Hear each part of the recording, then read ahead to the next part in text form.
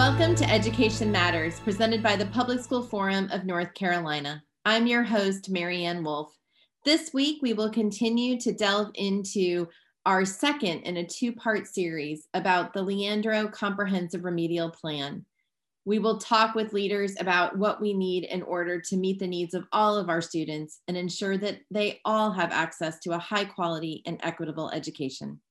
We're delighted to welcome back to our show Geoff Coltrane, the Senior Education Advisor to Governor Roy Cooper, and Dr. Bev Emory, the Executive Director for the Office of District and School Transformation for the North Carolina Department of Public Instruction and the State Board of Education.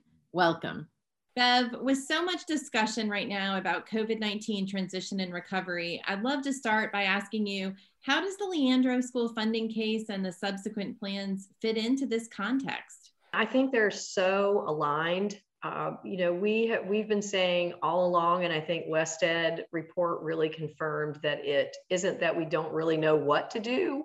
It's the will and the resource and support to make it happen. And so I think those priorities in the plan really on steroids would be a way for us to quickly recover and accelerate. And so I think we're very aligned in what we're looking for, particularly at the department with recovery. And as we get out across the state and coach and guide districts with ESSER 2 and ESSER 3 applications, really trying to look at these key areas that we know are real levers for improvement. Geoff, I know there's been a lot of work going on, but one of those areas has been the Leandro 8-year comprehensive remedial plan, and that builds on the report and also the short-term action plan. I wonder if you can talk a little bit about how it does lay out the systemic investments that are needed to make sure we are meeting our constitutional obligation for every student. The plan lays out actions across those 7 key areas that Judge Lee identified in his January 2020 order. And I know that your show has been talking a lot about over the last couple of months, an effective teacher in every classroom, an effective principal in every school, a finance system that provides adequate, equitable, and predictable funding, an assessment and accountability system that reliably assesses multiple measures of student performance, an assistance and turnaround function that provides supports to low-performing schools and districts, a system of early education that makes sure our students enter kindergarten ready for school success, and then an alignment of high school to post-secondary and career expectations. The actions are laid out across 8 years, so beginning this year through fiscal year 28, with the idea that the goals in the plan will be achieved by 2030. So the plan includes a range of actions that require budget, so funding appropriations, as well as policy actions. And included is an appendix that provides cost estimates for each of the actions that require funding. So, for instance, on the budgetary side, the plan recommends expanding supplemental funding to school districts to support our most at-risk students, like our students from low-income families, our students with disabilities, our English language learners, which would require budget action. But the plan also envisions realigning our assessment and accountability system to better meet the Leandro goals and help schools identify areas for improvement, which would be mostly policy related. So that would require action by the General Assembly and the State Board of Education as well. Right. And Bev, I know you've been traveling across the state in many schools and districts and have an opportunity to really see the most critical needs. How do you think those needs, including this year, align with the Leandro plan? What I want to connect to in terms of sort of what Geoff spelled out in the plan is the districts that we've been blessed with ESSER 1 money to begin working in. So we're working with 6 districts and 44 schools. Our approach really has tried to align to those 7 areas and which pieces or action steps can we use, but also be need-based. So accountability, for example, we won't measure the impact of our work on growth or proficiency. We have 2 years worth of funding. We're not even there, but we are looking at what are those common trends across, let's say, the 6 districts that we could show measurable improvement in. Turnover, right? These districts have tremendous issues with teacher and principal turnover. So what training or what kinds of attractions can we build into these places that make them keep, retain, sustain? And we're really creating our indicators based on common needs across these schools and districts. So we're starting sort of blind, if that makes sense. But in the end, we know we'll have some common indicators. And our goal in that is to really support the work. You know, this is all really connected. So Superintendent just launched Operation Polaris, and one of those work groups is accountability. So there is great commitment to sort of looking at this differently and in a multifaceted way, much like defined in West Ed. And then what we're doing is sort of piloting or experimenting with, can you really demonstrate measurable outcome in an area like teacher turnover, and draw that back to improve student outcomes. So a mouthful, but you know, our coaching and guidance and training and development is really aligned to those 7 areas. And of course, we're not hitting all of them in every place, but based on their need, really trying to use 2 years of funding to demonstrate that there are ways we can make improvements that are tied to some measures. Thank you. And Geoff, I know last month the governor released his recommended budget for 21-22, which certainly plays a role in all of this. Would you share a little bit more about the areas identified in the governor's budget for pre-K-12 education? So specifically around Leandro, the governor is committed to pursuing the policy and programmatic changes outlined in the Comprehensive Remedial Plan, and to making sure that the state and our school districts have the resources necessary to achieve those actions, not just over the next 2 years of the plan, but over the next 8 years as well. So in his recommended budget proposal for the next biennium, he's proposed nearly $600 million in additional funding for pre-K-12 education, and a little over $1 billion for the next fiscal year for 22-23 to improve things like teacher quality and support, provide additional resources for students, you know, who are most at risk and have the greatest need, increasing budgetary flexibility for our local education agencies, which is another key area that both our superintendents have outlined, as well as West Ed, that they need to be able to better meet the needs of their students, ensure students are career and college ready, and then of course to strengthen our early education and supports. Specifically in some key areas that are outlined in the Comprehensive Remedial Plan, and of course we're in the West Ed and the Commission's recommendations. The governor's proposing over the next 2 years an additional $80 million to help hire more school nurses, psychologists, social workers, and counselors, which we know are critical positions in supporting the mental and physical health needs of our students. He's proposing a 10% increase in salary for our educators, and then bringing our non-certified staff up to a $15 per hour minimum wage. He's proposing $230 million over the 2 years to expand funding for children with disabilities, English language learners, low-income students. And we know from what we've heard in districts that those students are likely to be the ones who have been most impacted by COVID and the time away from in-person learning. So not only will this funding begin to lay the foundation for building a more equitable education system over the long term, but will also play a role in helping those students to recover from COVID, as well as $78 million in new investment for our early childhood NC pre-K, including additional slots in the second year of the biennium, and then beginning to increase what's called the reimbursement rate for NC pre-K. We know a number of local counties have not been able to take advantage of expanding pre-K because of the required match. And so trying to make it much more equitable for them to be able to expand so that they can serve more students over the long term. Thank you both so much for being here and for lifting up these critical issues. There is so much to think about, but I'm grateful that both of you are out there working on this every day and helping to guide us. And after the break, we will be joined by Dr. Tony Jackson and Brad Wilson. Education Matters is brought to you each week in part by Town Bank, serving others, enriching lives. We are thrilled to have back with us today Dr. Anthony Jackson, the Superintendent of Vance County Schools, and Brad Wilson, Chair of the Leandro Commission and former CEO of Blue Cross Blue Shield North Carolina. Thank you both so much for being here. Last week, you shared about how important the Leandro case is now in terms of COVID-19 recovery and transition, but also into the future, and how we have this seminal moment to make sure that we move forward in ways that will make a difference for all of our students as well as our economy. We'd love now to transition to diving into some of those specific issues.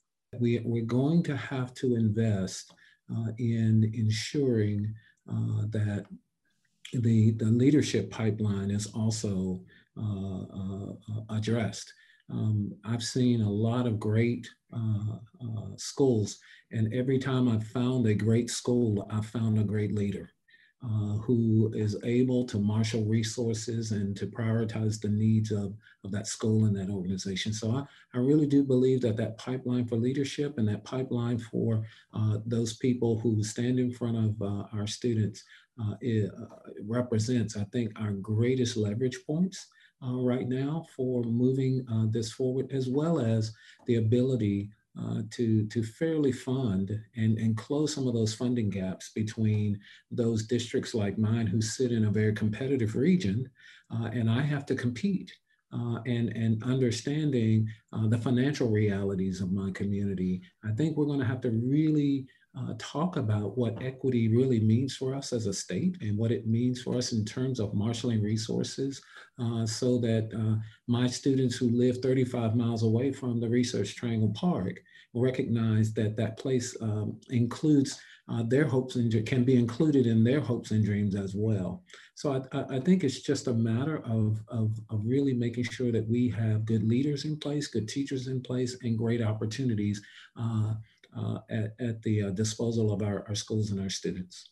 There has been quite a bit of conversation around our school buildings, and yet another place I think that has become more obviously, people want to be back in schools and want their students back in schools. There are some exceptions, but we know that's been an overwhelming interest of our families. And it has come up both in the budget, but also in Leandro, just the importance of investing in those buildings, and that our state does have a significant gap. And I just wanted to give either of you an opportunity to comment on that and why this might also be the right time to invest there. Thank you for raising that issue. That's one of the many ingredients that coming together in the recipe of successful education. Yes, the inventory is clear that there are buildings that need to be replaced, maintenance, keeping up the assets that we have. And so that is a very, very important part of it, and we shouldn't gloss over it. Likewise, as we think about that capital investment and the bricks and mortar, if you will, we should also continue to realize that the infrastructure inside that building, now we are learning just how important ventilation is. I mean, it wouldn't even have been in the conversation 2 years ago. But those kinds of things that don't necessarily attract our eye or our imagination, but the infrastructure, the technology, the technological infrastructure for our buildings, and building them so that they can flex and grow as the needs and times change. Multi-purpose use, which we now know our school buildings are used for, or we've always known, many, many, many different things. And of course, the key is how do we pay for all of that? And bringing a rational and thoughtful process by which we can begin to meet the needs, that capital needs that are a critical part of access to a sound basic education, which the Constitution requires. I would echo that in my district, we have several buildings that are well beyond their life expectancy, 50 years or more. And the ability to, with local dollars, to replace or improve those facilities are sometimes a challenge. And I think we're going to have to think differently about how we support those investments. But I don't want to miss, and I appreciate you saying that Brad, around the infrastructure in terms of broadband. that's now going to have to be considered along with the facilities, the actual bricks and mortar now, the expansion and the extension of broadband as a utility out to our families. Again, COVID taught us that if we're not prepared for that, we're going to cut off a significant amount of our kids from the learning process. And then we're going to take steps back from that commitment to a sound basic education for all children. They have to be able to do that. So I think we're going to have to really think about a new 21st century definition of infrastructure as well, in terms of what we consider that. And then I think we're going to have to make bold investments along the way. Brad mentioned about facilities. Typically, as I've built schools, one of the first things when we start chiseling back that budget is generally the mechanical systems, the HVAC systems. And we try to buy the ones because we think, well, in 10 years, we'll be able to replace it. So we're not going to do a 20-year system. We'll downgrade just a little bit. We'll still have good air filtration. And we those are the places, because you can't see them, you begin to start cutting away at. And we're finding that those things are going to be important in terms of creating the right environment for our kids to learn in. And I think we're going to have to just be very bold about making those investments, understanding that they're going to impact not only the aesthetics of a facility or the comfort level, but the educational capacity of those facilities to meet those needs that we've been challenged to meet. What advice do you have for our state, including leaders who may come from different political parties with different priorities, in terms of how we come together to ensure that all students have equitable access to a sound basic education? Tony?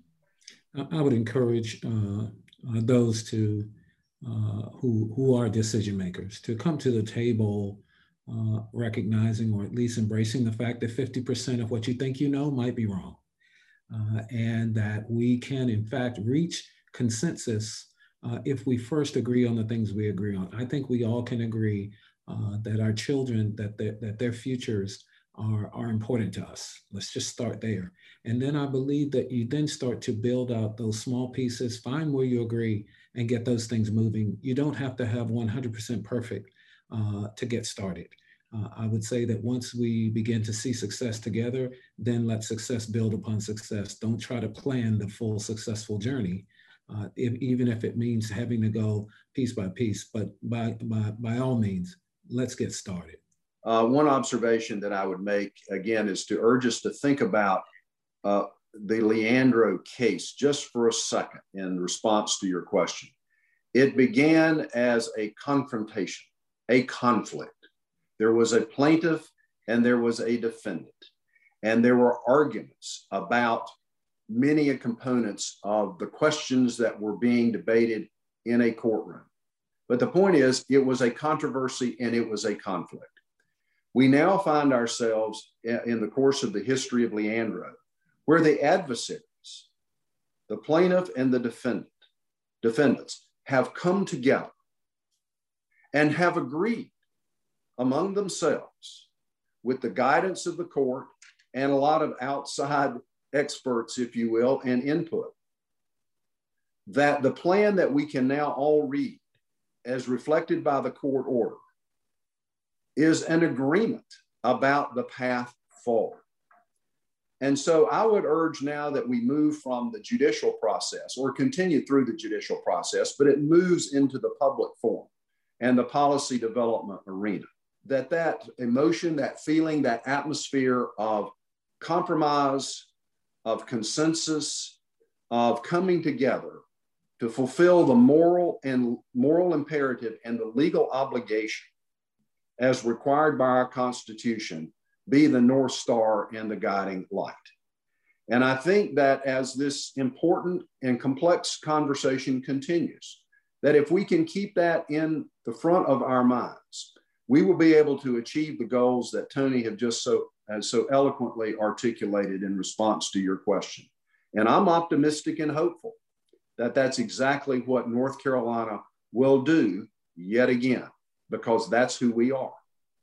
Well, thank you both so much for sharing today. I am also optimistic and hopeful in that when we talk about the issues and we talk about what we need to do, we again and again hear these common themes, and we know we can do them. They're just going to take, back to, I think what Tony said, is the will to really carry this through. So thank you both for joining us today and being here. Thank you. Thank you. And after the break, this week's final word. We know that our students need high quality, well-prepared teachers and principals.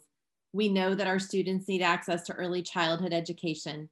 We know that we must address the academic, social, and emotional learning of our students, which includes access to school support personnel, such as counselors, social workers, and psychologists.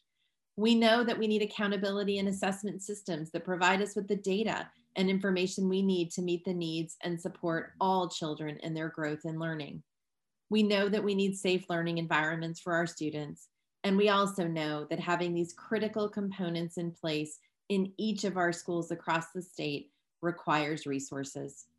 The interesting thing about these foundational priorities is that there is general agreement that they are important for our schools, regardless of role, political party, or area across the state. Despite that general agreement, we have not been able to meet our constitutional obligation as a state to provide every student with a sound basic education that aligns with the tenets of the Leandro case. It has been 25 years since the beginning of North Carolina's school funding case known as Leandro. Since that time, it has been repeatedly found that our state has not been providing the resources or public policies required to meet the fundamental needs of all of our students. The last year and a half, however, have given us renewed hope, even during a time of incredible adversity and uncertainty. The independent research and powerful action plans submitted by parties involved in the Leandro case have provided a roadmap around which our state leaders can coalesce to make systemic investments in policy changes that will ensure we finally meet our constitutional obligation to equitably provide each and every child a sound basic education. Building upon a January 2020 court order and a short-term action plan for fiscal year 2021 that offered specific steps our states could take to ensure that we meet the needs of all students, parties to the Leandro case submitted to Judge David Lee in March an 8-year comprehensive plan that offers detailed and sound directives for the years ahead. Much of this plan mirrors policy goals and key areas of investment found in the independent, nonpartisan research report conducted by WestEd. During the past few months on Ed Matters, our regular viewers may have noticed that we've sought to highlight these important policy areas that serve as the building blocks for a high-quality educational experience for all. From revising school finance and accountability systems to developing robust initiatives around teacher and principal recruitment and retention, the long-term Leandro Comprehensive Remedial Plan offers strong directives in these areas, and many stakeholders have come on our show to explain how to turn these ideas into action. The plan also emphasizes the need to focus investments on the whole child by providing funding that increases the number of school instructional support personnel to begin to meet national guidelines, initially prioritizing high poverty schools. This is an important area of investment that we have highlighted repeatedly, as we know that students' basic physical and emotional needs must be met before they can be ready to learn.